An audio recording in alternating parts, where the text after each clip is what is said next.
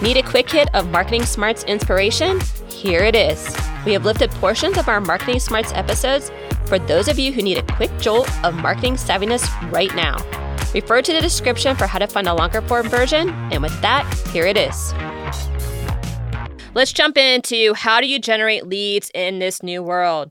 So for the first one, do a bit of research into how your consumer is currently vetting and making choices, which are probably, like you just said, April, new ones. Yes, for sure. I mean, just think about the fact that we couldn't go to stores anymore, right? To the point of foot traffic and such. I mean, there are so many instances. We have had a hard time finding any business that has not been affected either negatively or positively by COVID. So that just shows you how much the entire world has changed. But when you think about your consumers, while you should always be keeping track of them and seeing how they're reacting to you and taking moments to connect, it is even more imperative now because what you're going to find is that their behaviors have definitely changed. And I think that part of this is really specific to social and digital. So before this whole pandemic, we saw tons of people just jumping on that bandwagon, right? And there's lots of discussion out there about finding the right channels and the right conversation and meaningful messaging and how many messages people get in a day, and all those types of things, right? Even more important now. And the importance of it becomes going where you need to be versus just doing it because. And what I mean by that is, digital ads, for example, may be great for you. They may not. We see a lot of people doing those. We talked on a different episode about people doing them and leading to a website that was subpar. I mean, there are tons of instances where things are being done just to do something instead of things being done because I found my consumer here and this appears to be where they are now. I would say when doing this, it doesn't have to be some tremendous exercise, especially if you generally know who you're serving. It just becomes a matter of doing a little bit of digging. So before you go out with any kind of new script or new venue you're going to put your promotions, or now you're going to do social, whatever those decisions are, make sure that you've taken the time to check in with your consumers and really see where they are. So for example, Anne talked about the industry events, right? You have information on industry events if you focus there. So go to that list of connections, remake connections, commiserate on what you're all dealing with, work together to find a new solution to then better serve your customers collectively. Or if they are consumers or customers, ask them how they're doing things and how it has changed. Do a handful of those. That can be your research. But just make sure you're not leaving the consumer out of the equation. Yeah, and I think that's going to be the broken record you're going to hear a lot from us, is that the consumer is really the core of where you start. And if you don't go back to your consumer, you have a big opportunity of missing. And that's where we hear a lot of people say, well, I did this, I put this money into digital ads and it didn't do anything. It's like, well, did you check to see if that's where your consumer really want to hear your message? Is that where they're really looking for you? If not, then you really shouldn't be doing digital ads. There's probably a different place that may be a little bit more traditional in the one-on-one contact and one-on-one networking, that might be the way that you go. So you have to really spend some time there and think about that and do your research. So I think that's a really good point. And then you alluded to also the digital ads leading to websites, and this was an episode that we did just previously on monumental website mistakes that people make. So the second way that you actually create really good lead gen is making sure your website is solid. And this is a very good opportunity to do that. And as we talked about in that episode, and I'll reiterate now because it's such an important point, is Google searching is one of the first actions people are going to take to find out about you. That's how they're going to vet you. And if your website is outdated or if it's of low quality, then you're not going to make a good first impression. So what you need to do is you really need to concentrate on making sure that that is a really provocative, compelling billboard for your business, and making sure that that is going to operate in a way that's going to translate anybody that's coming there into a call to action that you want them to do, whether that's call you or fill something out or download something. So making sure that that is working very, very hard for you is extremely important. Yes, and being very clear on what you're providing to that target audience. So your messaging immediately draws them in when they get there and they say, yes, that's me and that's what I need. That's exactly right. Exactly right. So the third way to get your lead gen back on track is to do good for the community. Yes, and this is a topic that I've become super passionate about over the course of this, and I know many people have, right? We're all looking in COVID for bright moments or moments of joy or moments where we can point to the good in humanity and society and all of those things, right? So without getting into that soapbox too much, the idea here is this is a time now more than ever to give back, to prop somebody up, to support someone else, to support your community, to come together as one and really work together. And we have seen this a ton in the restaurant community. You know, I live in downtown Cincinnati, and obviously one of the very first places where there was a giant hit was when all the restaurants and bars had to shut down. And the ones that not only are still open or open again and thriving again, they're the ones that were smart and they pivoted their business, but they also did a community kind of bent to it, right? So Mita, right down the street from us, if you could show a pay stub that you worked in the restaurant industry, they would give you 2 meals and 2 items of your choice each day, whether that was toilet paper or toothpaste or some kind of item that you need. And they got donations from the community and they got a lot of press for that. And people really supported them for being a pillar, even when they were also struggling. Then you had like Sacred Beast is another restaurant in town. They were one of the first ones to change their restaurant into what they called the Beast Mart. And so you could go in, you could buy beer, you could pick up your prepackaged meal. It was either already made or it gave you the components to make one of their meals. And it transitioned to carry out in a totally different way than just picking up your food from a restaurant. And then we had other ones that were servicing the healthcare community specifically. So Pleasantry was an example. They put up a kind of like a crowdsourcing thing that they wanted to give 10,000 meals to healthcare workers. So you could go on and donate a meal and then they would free of charge drive it to whatever hospital was in need that night and deliver all these meals to the people that were on the front lines helping with everything. And I think that those are all really great examples and ones that stick with us, especially when these businesses are also in tragedy or experiencing tough things themselves and going out of their way to do some good for the community. That's that goodwill and that authenticity that we talk about from a brand standpoint that lives beyond the moment, and that consumers become more regular consumers and even advocates beyond what they normally were when things go back to normal or whatever the new normal may be.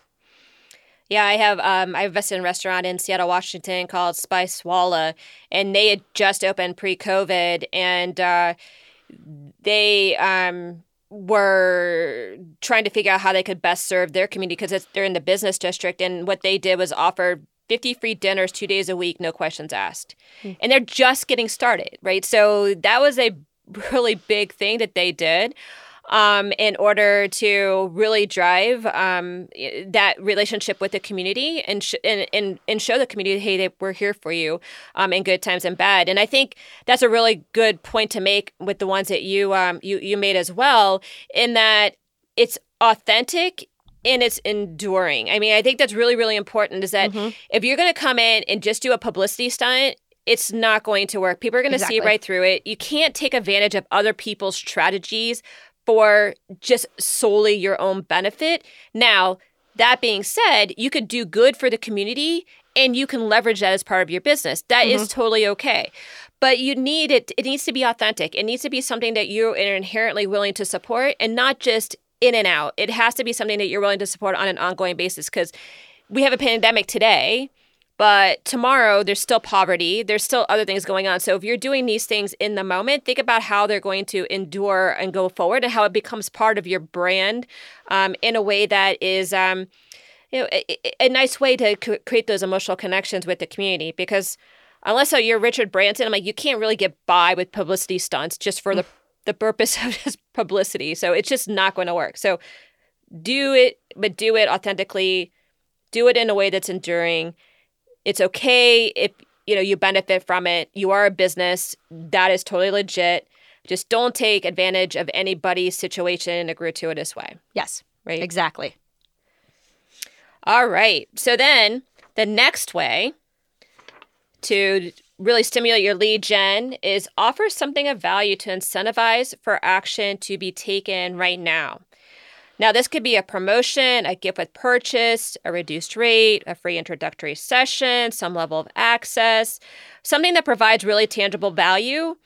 And one example that we've seen, and we've seen this a ton right now, is free webinars, right? So people are trying to give away some free value. They give you a nugget, especially in this context where people are struggling, and that is fabulous. But usually at the end of that, there is something to buy that's of much higher value. Now, this can work. I mean, it could definitely work. And we've seen it, in inundation, and especially like right now on LinkedIn, everybody seems like they're doing it, and they still seem to be doing it. It works very well. We see it in niche style environments. So when you're really going after a specific audience that appreciates you for what you deliver already, then we've seen that it works. If you are, you could be Joe Schmo marketer, and there's other Joe Schmo marketer right next to you, and you both are communicating the same thing to a very broad audience. Your credibility may not be able to translate there into something that's going to be of value to folks, because how did they know that you, Joe Schmo, are my marketing genius that I really need for my business right now? But I can say, and honestly can say, that that's worked on me. So, for example, when I was just getting ready to leave P&G, I got wind that Kevin O'Leary was going to be at the Aronoff, offering, his advice. I guess if you guys know, obviously Kevin O'Leary from Shark Tank. And I love Shark Tank. My husband loves Shark Tank. I'm like, all right, I'm going to go and I'm going to see what this is all about. I was already skeptical when I had gone in, and I had to sign something when I was walking in. I was like, all right, what's this all about? And I quickly found out it was actually a pitch for real estate education. And I was like, oh, wow, they bait and switched me. I was originally pretty upset, and I hadn't even heard Kevin O'Leary yet. He didn't even come on till 9:30 or 10 o'clock. But, after I listened for a while and I kind of got where they were going, I actually ended up buying the package at the end, which actually kickstarted our real estate venture. So it worked for me. Kevin O'Leary, by the way, was great. Had really fantastic insights. Loves women-owned businesses, by the way, propped them all up. So I thought that was kind of cool. But, you have to be smart in how you do it. And I think the other thing is, it has to be time bound. This can't be something that's evergreen, that it can happen in months. You want to make sure people are incentivized to take action right now. That helps to get you the return on your investment that you're looking for in a time where you're trying to generate those leads in a kind of a new time. Yes, exactly. And I think that time-bound thing is also really good help in managing the business. You don't want to have these hanger-ons or these trickle-in things that come far later, and you're no longer even in the mindset to provide whatever was there. The business has moved forward. I also think it's a good way to catch people's attention. I mean, there's a reason that sales and limited time offers and for the next 24 hours, all those things come into your inbox with those calls to action, because they really do tend to work, again, if you are meeting the right customers where they are and they're open and wanting what you're providing. Mm-hmm. So, absolutely. All right, so the fifth way to perk up your lead gen, up your customer service. Yes, and this is another one that I love, so I'll take this one. But speaking again to kind of the community of where we live and the restaurants and the bars and all of those things that have been affected, I think the other part, both pre and non during COVID, or something that's been consistent about these certain examples I'm going to give, is that it is always a heightened customer service experience, but in a way that is unexpected, so that each time you're surprised and delighted. And what I mean by that is, for example, so there's a restaurant group in town, the Boca Restaurant Group, and there's several different restaurants, and some of these have franchised out across the nation. But in any case, The ones that we frequent are Soto and then Nada, which has other locations, like I said, in other cities. And so what really started, Soto is, first of all, incredible. The best Italian food ever. I mean, the service is impeccable. We have never had a bad experience. It's always been super consistent. The service is top notch. I mean, there's nothing bad that I could say. And coming from the place of someone who was married to a person that worked at a high-end steakhouse for 10 years, we are very critical. There is nothing bad I can say. However, with all of that, we were there for my son's 4th birthday. And at the time, we also had a 1-year-old. And we took an earlier dinner slot because we thought, this is super fancy, but our son has always loved it. Now we have 2. The one doesn't like to sit in her chair. How's this going to go? So we took the 5:30 reservation, but the restaurant was starting to fill up. And my kids were not on the best behavior that day. But they caught wind of the fact that it was Sam's 4th birthday.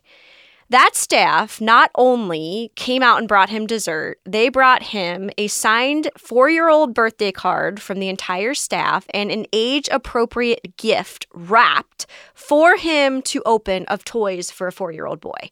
Talk about being completely blown away. And you can only imagine how many times I've told that story, but also how many similar stories I've heard from other people. And then similarly, so that's the expectation we have, right? Nada is one of the other restaurants in the group. So we were down in Indianapolis and we decided it'd be fun to go to Nada there because the kids really like it. And so they came out, they were talking to my son, they brought him churros, and then they brought us a onesie, size appropriate for our infant that had the Nada Indianapolis brand. And then we're kind of poking fun like, oh, she's been to the one in Cincinnati. Make sure you tell them that they didn't give her onesie. She has the Indy one, but just breeding that culture of things that you really don't come to expect. And then, fast forward, there's a brewery that just opened in my neighborhood. I'll give props to Rebel Metal. We love it there. So please visit if you're in Cincinnati. But they're great guys and they really want to be part of the neighborhood. I think breweries are something that can be hit or miss with little kids, but they have welcomed literally everyone in the neighborhood including my 2. And so I bought one of their sweatshirts and I just offhandedly made the comment to Mike, the owner, are you going to print kids stuff? I'd love for the kids to have something. He's like, not right now, whatever. And I'm like, oh, okay. Didn't think anything of it. We were in there the next week and he printed 2 mini t-shirts for my kids just as a thank you for coming in on a regular basis. And those are the types of moments we're talking about. It's about blowing people away from a customer service perspective.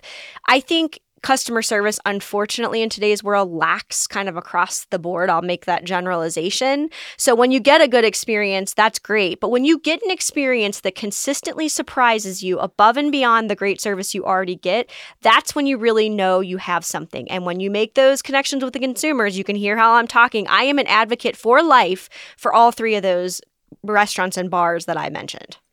Well, and not to mention, Sam is an advocate for life too. So little story, just a little caveat because it's so incredibly cute. Is when we were over there for dinner, it wasn't even 7:30, and Sam looks at me and goes, "Ann, are you ready to go to the brewery?" At 5 years old, because there's free games and everything. He's like, you just drink some beer and we get to play free games. I mean, gosh, he's the best advocate ever. I'm like, probably goes to school and tells everybody about, this brewery. Yeah, mom's going to be in trouble. But. But I mean, that's a port of market entry that, you could cultivate very young.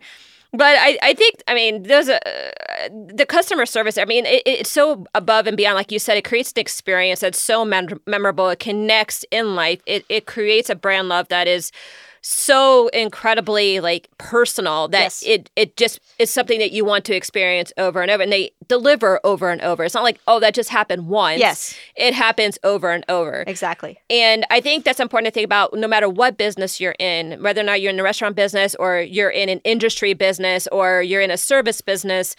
It's how do you create that experience for your customers that they're like, I got to work with you. Yes. You guys are the ones I want to work with because you do something, you create something. We have this, relationship, dare I say, that makes my life different and makes my life better because you are in it. And that sounds really touchy-feely to say, if you're in a very industrial type of, environment, but still the intent is there. And being able to think through that and process through that, you'd be surprised how simple things sometimes have the biggest impact. So this doesn't mean you have to spend a ton of money or, have this like really like brought out, like really like elaborate program. Sometimes it's just having a philosophy and, a way of communicating your philosophy in a way of being that inspires people to act differently. Mm-hmm. And I think that's, like how these restaurants really truly embody it, is that they're just, they love the whole atmosphere of it, and they're just inspired to act differently. Well, and then I think it makes all of us inspired too, right? So to the point of wanting that experience, I never felt in any of those instances or interactions or any of the times I've been there that it was at all inauthentic. Right. And that's the other piece of it is, like, I watch Mike, again, going back to the brewery example, I have watched him spend hours walking up to each table, asking how their experience is, giving his card and saying, if there is anything I can do or we should be doing better, please let me know. I mean, that's the kind of stuff, right? Like, you can't fabricate that. That's the kind of consistency that, like, I've come to so admire. And I'm in this business, right, of marketing and branding and stuff. And so I should probably be a skeptic on some level. Mm-hmm. But it is in the DNA of these places. And that's what we're really talking about. They are making the community better by being who they are, which means they love what they do and serving the people they serve.